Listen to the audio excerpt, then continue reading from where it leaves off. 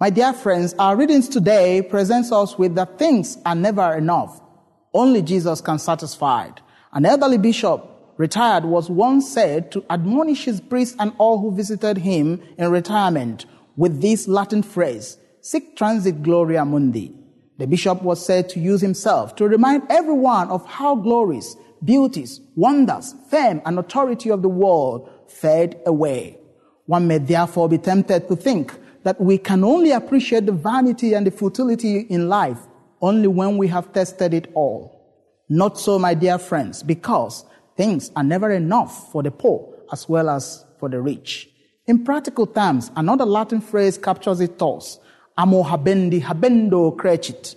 The joy of having is increased by having. Hence the psalmist says, what can bring us happiness? Many say, if wealth, health, inheritance, and possession cannot satisfy, what else can? In our opening reading today, we call God our Father of everlasting goodness. This is an expression of our belief that the goodness with God and in God knows no bound and cannot be vanity. The glories of this world will surely pass away. In our natural tendency to accumulate and to fill our emptiness with things that will eventually fade away, let us set our hearts on the things that give life and meaning.